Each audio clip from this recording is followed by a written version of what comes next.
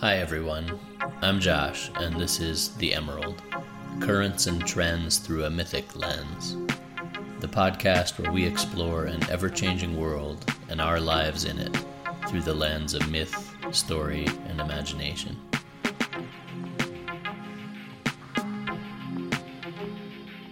The Emerald, all that's happening on this green jewel in space.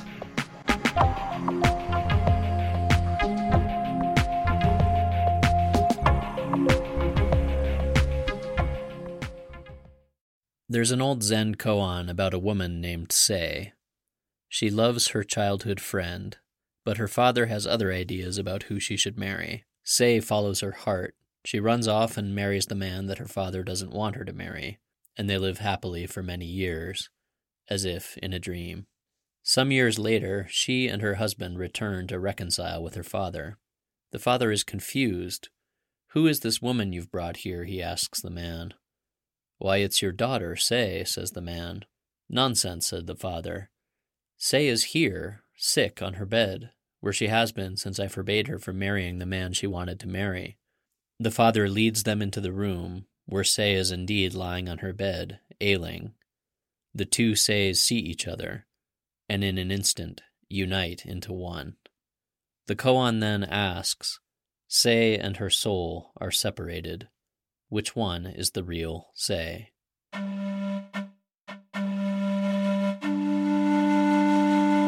It's a wonderful koan that calls to mind the famous Chinese philosopher Zhuangzi, who had a dream of a butterfly that was so clear and vivid that upon waking, he did not know whether he was a butterfly who dreamed he was a man, or a man who dreamed he was a butterfly.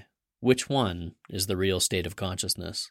Is the dream state less real than the waking state? Is the visionary state less important than what we call normal waking consciousness? And how have we historically treated those states of consciousness that veer from what has been termed normalcy? Does what we call normal waking consciousness even bear resemblance to how humans experience the world for most of our history? It's no secret that in the modern Western understanding of consciousness, certain states are afforded the status of more important or real than others. The visionary state, the dream state, has been sidelined. But like the bedridden Sei in the story, we are perhaps not complete unless the visionary state is honored. Today on The Emerald, Sei and her soul are separated, the colonization of consciousness, and reclaiming the visionary state.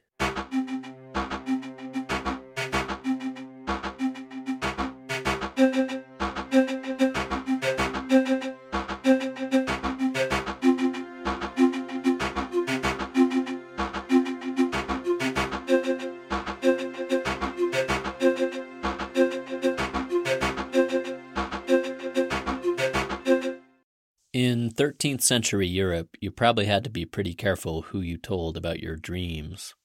Dreams, of course, were prone to be the province of unnatural forces, and if your dreams were too vivid or too lucid, or too filled with faun-like imagery or creatures with horns or wings, you may be branded a witch and tortured or burned alive.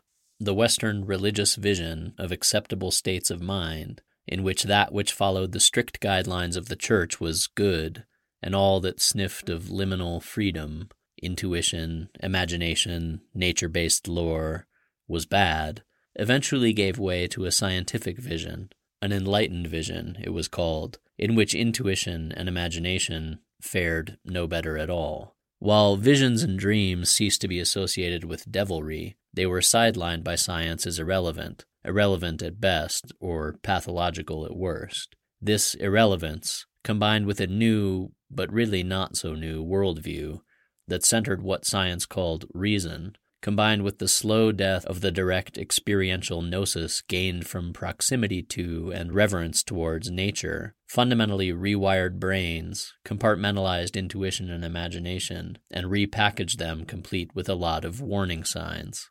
Warning: intuition is chaos. Hello, Jordan Peterson. It is less than reason. It is the domain of females and wandering artists. It is a hindrance to progress. It is superstition. It is primitive. We can call this, loosely, the colonization of consciousness.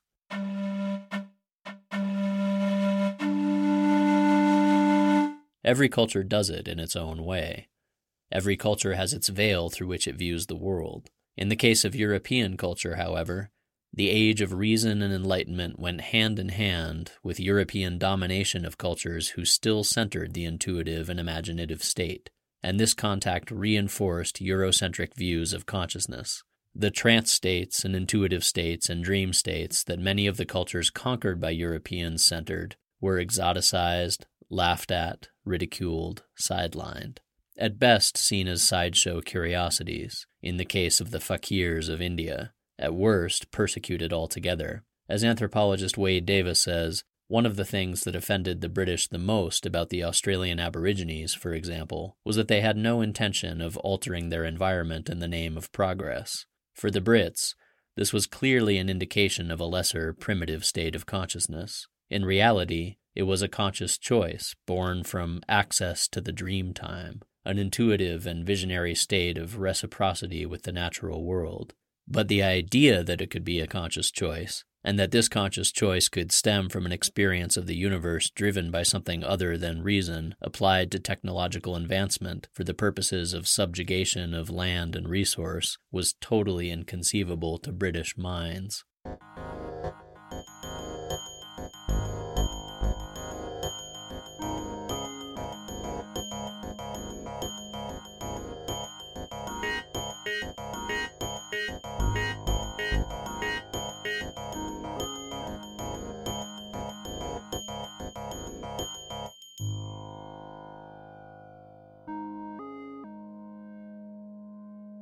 By the early 1900s, Western researchers were starting to put forward a hierarchical vision of consciousness, which of course put normal waking consciousness, or NWC, at the top of the pyramid.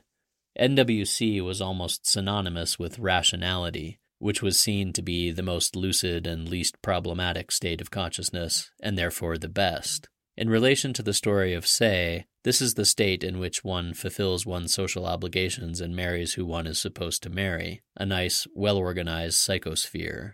Below normal waking consciousness is the preconscious, those memories that are accessible but not always present, the subconscious, sleeping, daydreaming, and the unconscious. And then, at the bottom of the pillar, least understood and therefore sidelined, are altered states of consciousness, ASC.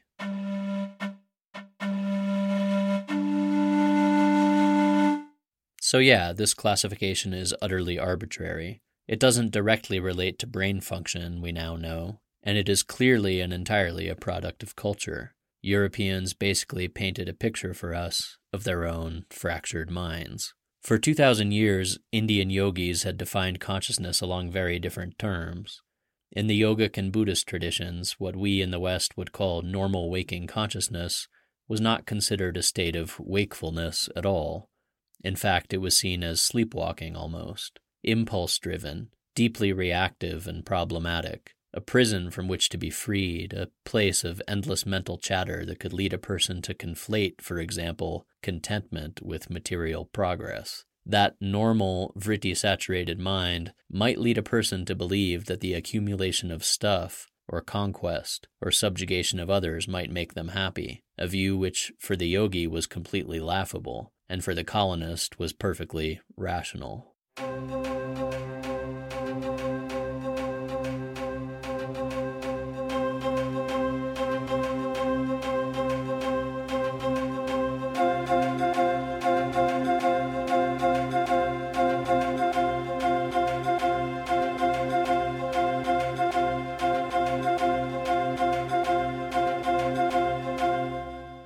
Shamanic traditions around the world also demonstrate a tiered vision of cosmos and consciousness, except that for most of these cultures, what Western scientists label as normal waking consciousness occupies only that thin band around the eyes and the horizon line, what has been called the second world, the world of external objective reality. And the goal of most of these shamanic and meditative traditions has been the obliteration of the second world in favor of travel into the true heights of consciousness, the purple astral vaults of the crown and beyond, where the self dissolves into a state of universal knowing, and one gains insight, knowledge of the natural world, and potency directly from the source.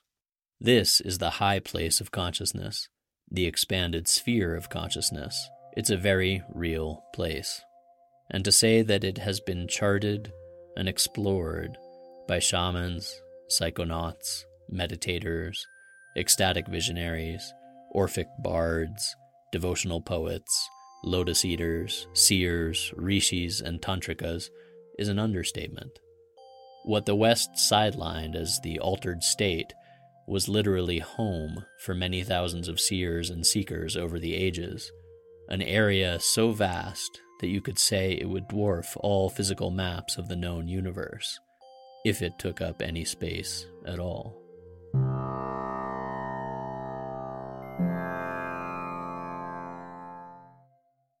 The practice of exploring this place via projecting the spirit or consciousness from the crown is done in such diverse places as Finland, Botswana, India, Siberia, and Brazil. In Tibet, the practice was refined to a replicable science. The Sami people in Lapland have a breadth of trance states, described from light trance, in which the person is still aware of their surroundings, to full trance, in which the body seems to be dead. The Yoruban Ifa traditions have similar gradations of trance described in loving detail. The yogic texts outline all the stages on the way to samadhi, or full absorption of the consciousness, and along the way all the sounds that are heard, the luminosities that are experienced, one by one by one. This vast psychic geography, of course, was utterly foreign to the church-sanctioned or science-approved consciousness of the 17th or 18th or 19th century European explorer, and so was routinely deemed nonsense or devil worship or primitivism, by the people who knew what normal was.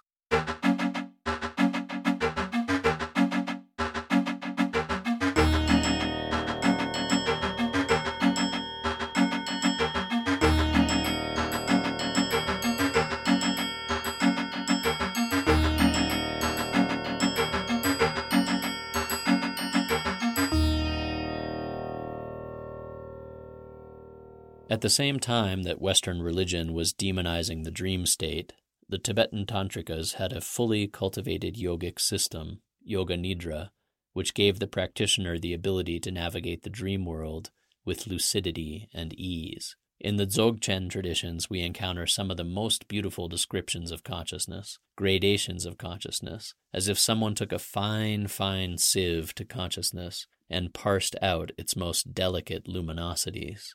Mirror-like awareness, spacious awareness, non-crystallizing awareness, crystallizing awareness, awareness of sameness, all-inclusive awareness, the clear light of pure presence, self-sprung awareness, awareness of the basis of attributes. Here's a quote. "The wisdom awareness is the awareness that arises from within the expanse of the universal ground, like the sun shining in the expanse of the sky. Luminous in its essence while empty in its nature, this knowing awareness is free from concepts. In it arises the threefold dynamism of visions, sounds, lights, and rays.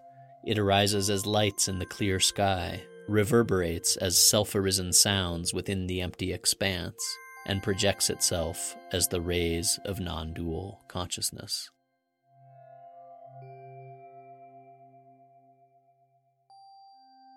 In South India, bhavana, or imagination, was considered the pinnacle of consciousness, the place where one reached the sweetness and fluidity of divine flow. Stories were told specifically to jolt the listener into the imaginative state, like this one, which begins, "Somewhere or other, in a city that was totally non-existent, a wide and empty city like stars reflected in water, there were 3 handsome and courageous princes. 2 of them had never been born, and 1 never even entered the womb." Or the Vedic creation hymn, which opens with a line designed to transport the minds of the listener directly into the non-linear. "There was neither existence nor non-existence then."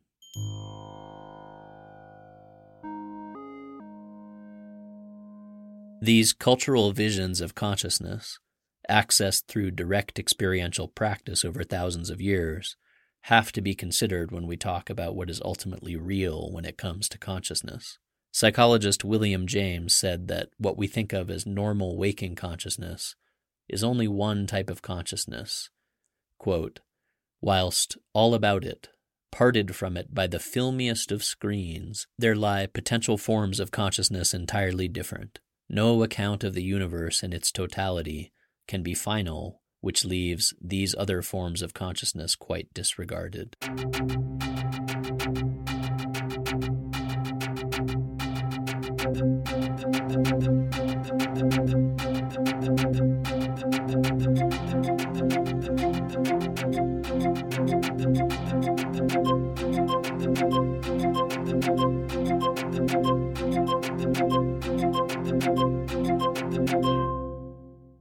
All right, so we've seen how Western thought puts normal waking consciousness at the top of the hierarchy and altered states of consciousness at the bottom. Let's look a little deeper at what normal and altered even mean.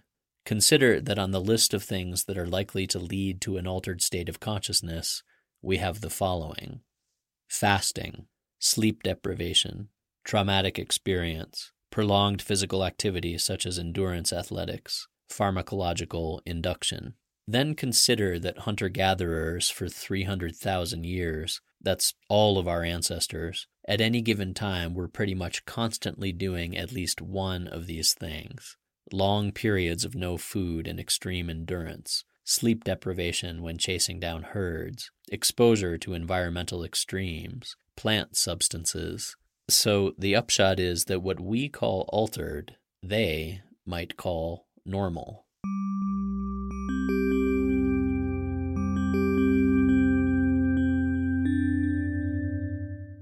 Now consider the things that we fail to consider when we describe our state of consciousness as normal. Like the fact that sitting in a square room beneath fluorescent light for hours at a time might alter our consciousness.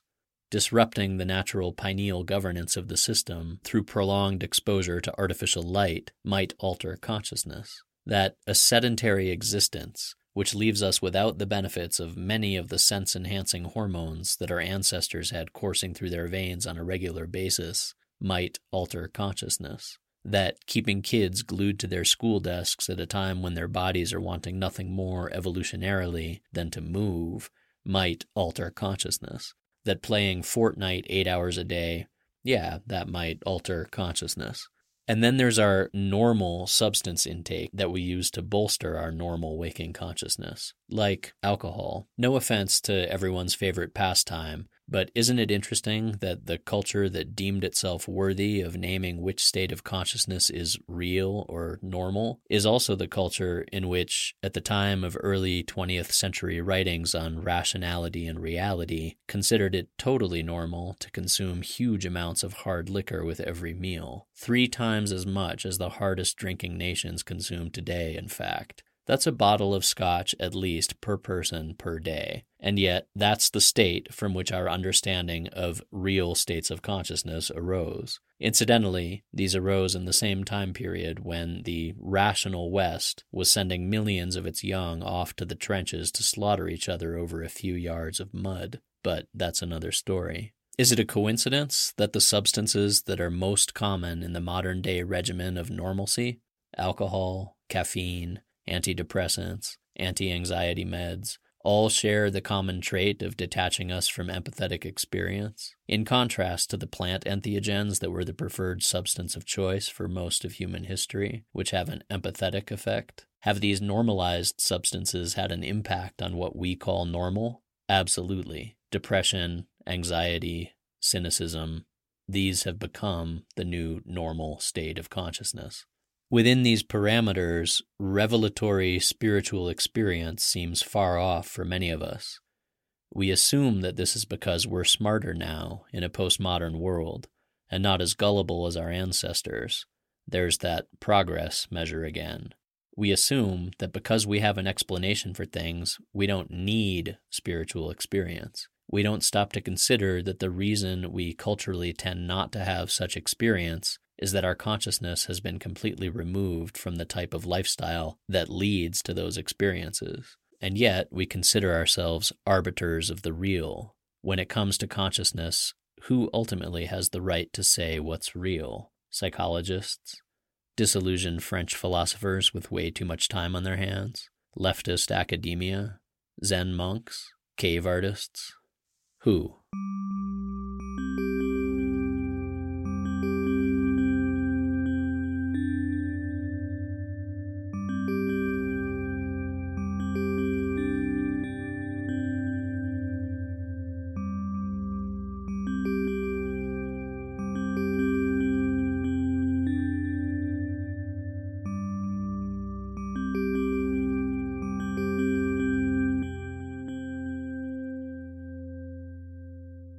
I want to talk for a moment about cave art, and not necessarily about the consciousness of the people who made it, though we will get into that a little.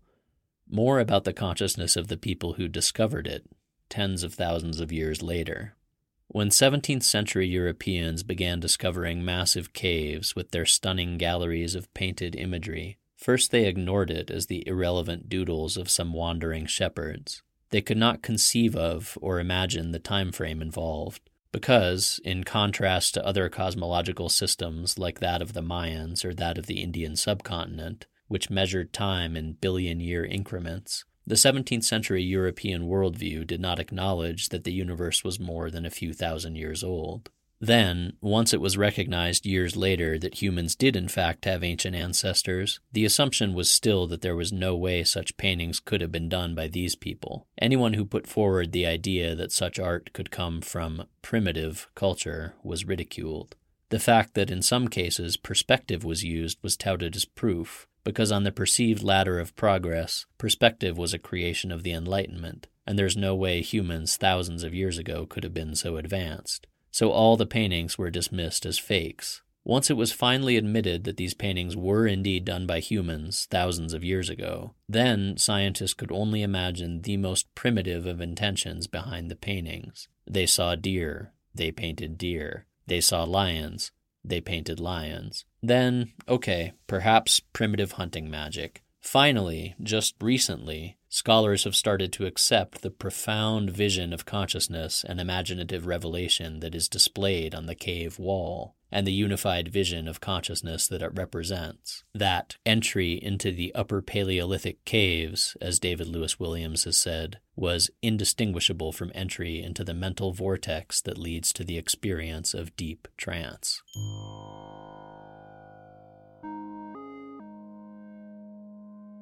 To one versed in the visionary state, to one with their trance ears open, a common language would be leaping off of those walls that would not have taken 300 years to decipher. The placement of the paintings in the most acoustically resonant chambers.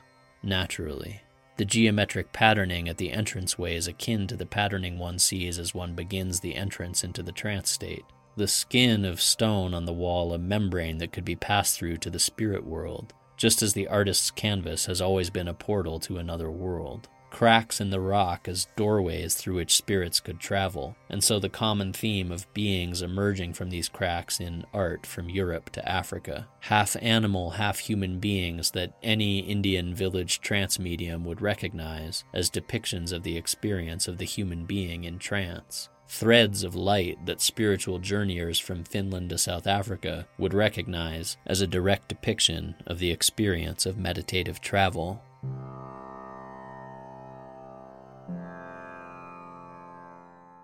This liminal language of consciousness was not available to those who re-encountered these caves, because they simply had no idea how deaf and dumb, and most likely drunk, they would have seemed to the artist visionaries who originally painted these images.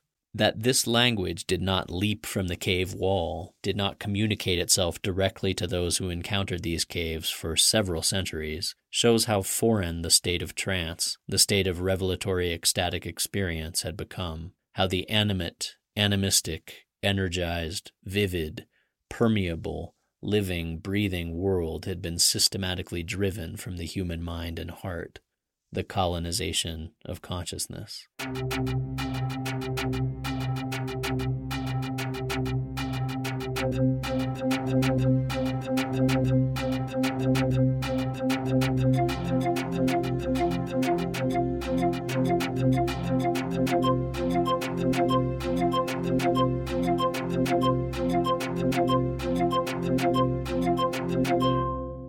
When I was a kid, there was an actual proposal in place to sell advertising on satellites with the vision of having mile-wide screens in place that could display massive corporate logos in the sky. A floating Times Square, a Blade Runner-like vision of a sky saturated with illuminated advertising. This was pre-internet, so corporations were not yet attuned to the idea that the colonization of consciousness need not happen on such an objectively massive scale, that a tiny screen that has our undivided attention is, in effect, as big as the sky. Now the screen has colonized space in ways that the colonizers of old could barely imagine. The Genghis Khans of their day had a very cut and dry colonial vision. Suffice to say, they couldn't envision a world in which, on one of their raids, a cavalry soldier would pause and utter aloud, "I'm in the mood for some hot pot," only to be presented with 5 options in a drop-down menu. The tyranny of the screen, of course, has an exponential effect of the sidelining of the imaginative state, mostly because there is now no need to be imaginative. There's no time at which pre-generated content is not available to us.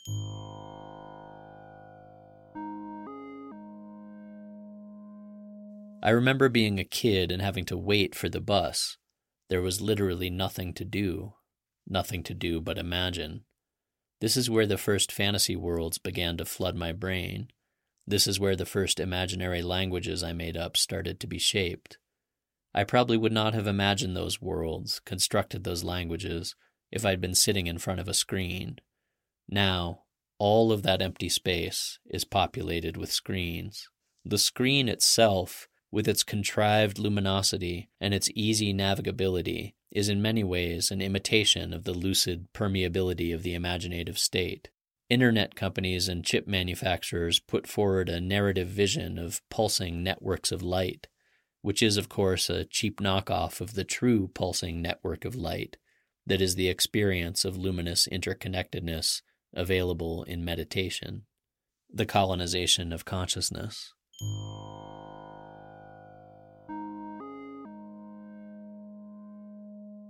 But before we start shouting, "Burn the system and down with patriarchy," it is worth reflecting on the fact that the colonization of consciousness is not simply the domain of what has been termed the patriarchy. As I said, all cultures do it in their own way. The political left is a distinct culture, with its distinct views and parameters, which themselves may not ultimately be right, or the real say.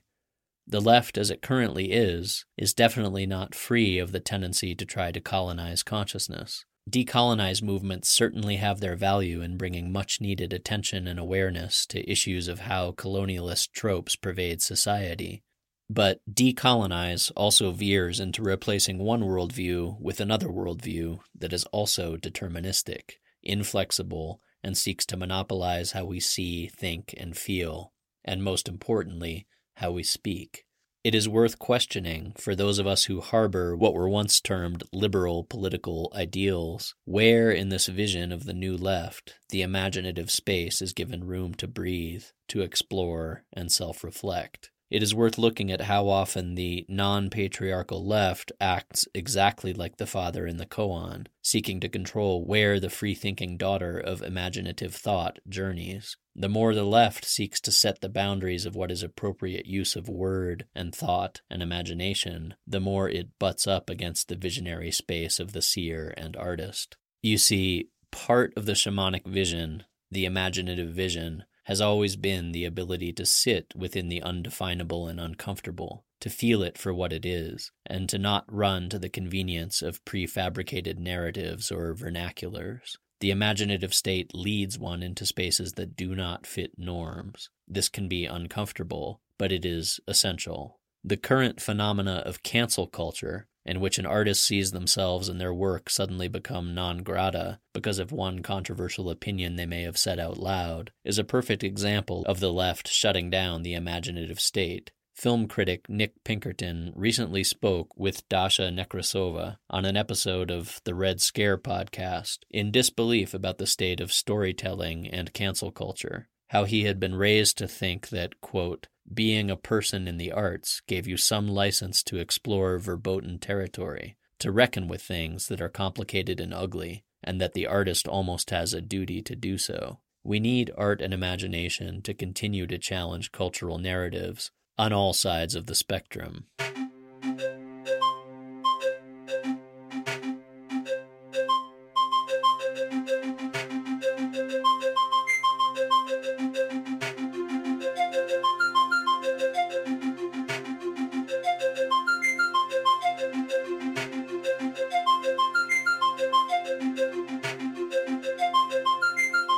So finally, back to our koan. Just so we're clear, I'm not trying to solve the koan or say that the way I'm talking about the koan is the right way. Koans are to be meditated upon, not just cerebrally analyzed, and they have many, many levels to them. Of course, in fine Zen fashion, it may be that when Sei and her soul are separated, neither are the real Sei, for what is real. Or it may be that both are the real Sei, for isn't everything real?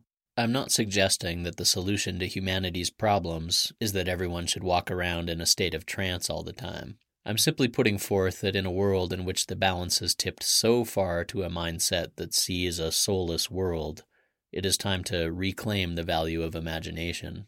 I'm suggesting that the geographies of our minds and hearts can and must be more than the soulless and fractured geography of a suburban development lot. That the artist and visionary must not be sequestered simply to the role of distractor or generator of capital.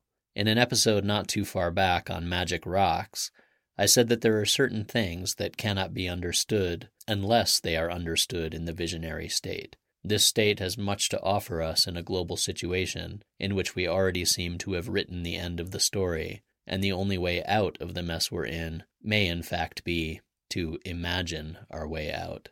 Science, of course, has now come full circle in how it views imagination. Once the great extoller of the rational, science increasingly finds that the irrational aspects of the human brain benefit human beings tremendously, now putting out studies with titles like "The Human Brain Wasn't Designed to be Rational." As cognitive psychologist Colin Martinsdale says, we need to explore altered states of consciousness. We need to consider the irrational thought of the poet. Those irrational poets might just hold the keys to the future.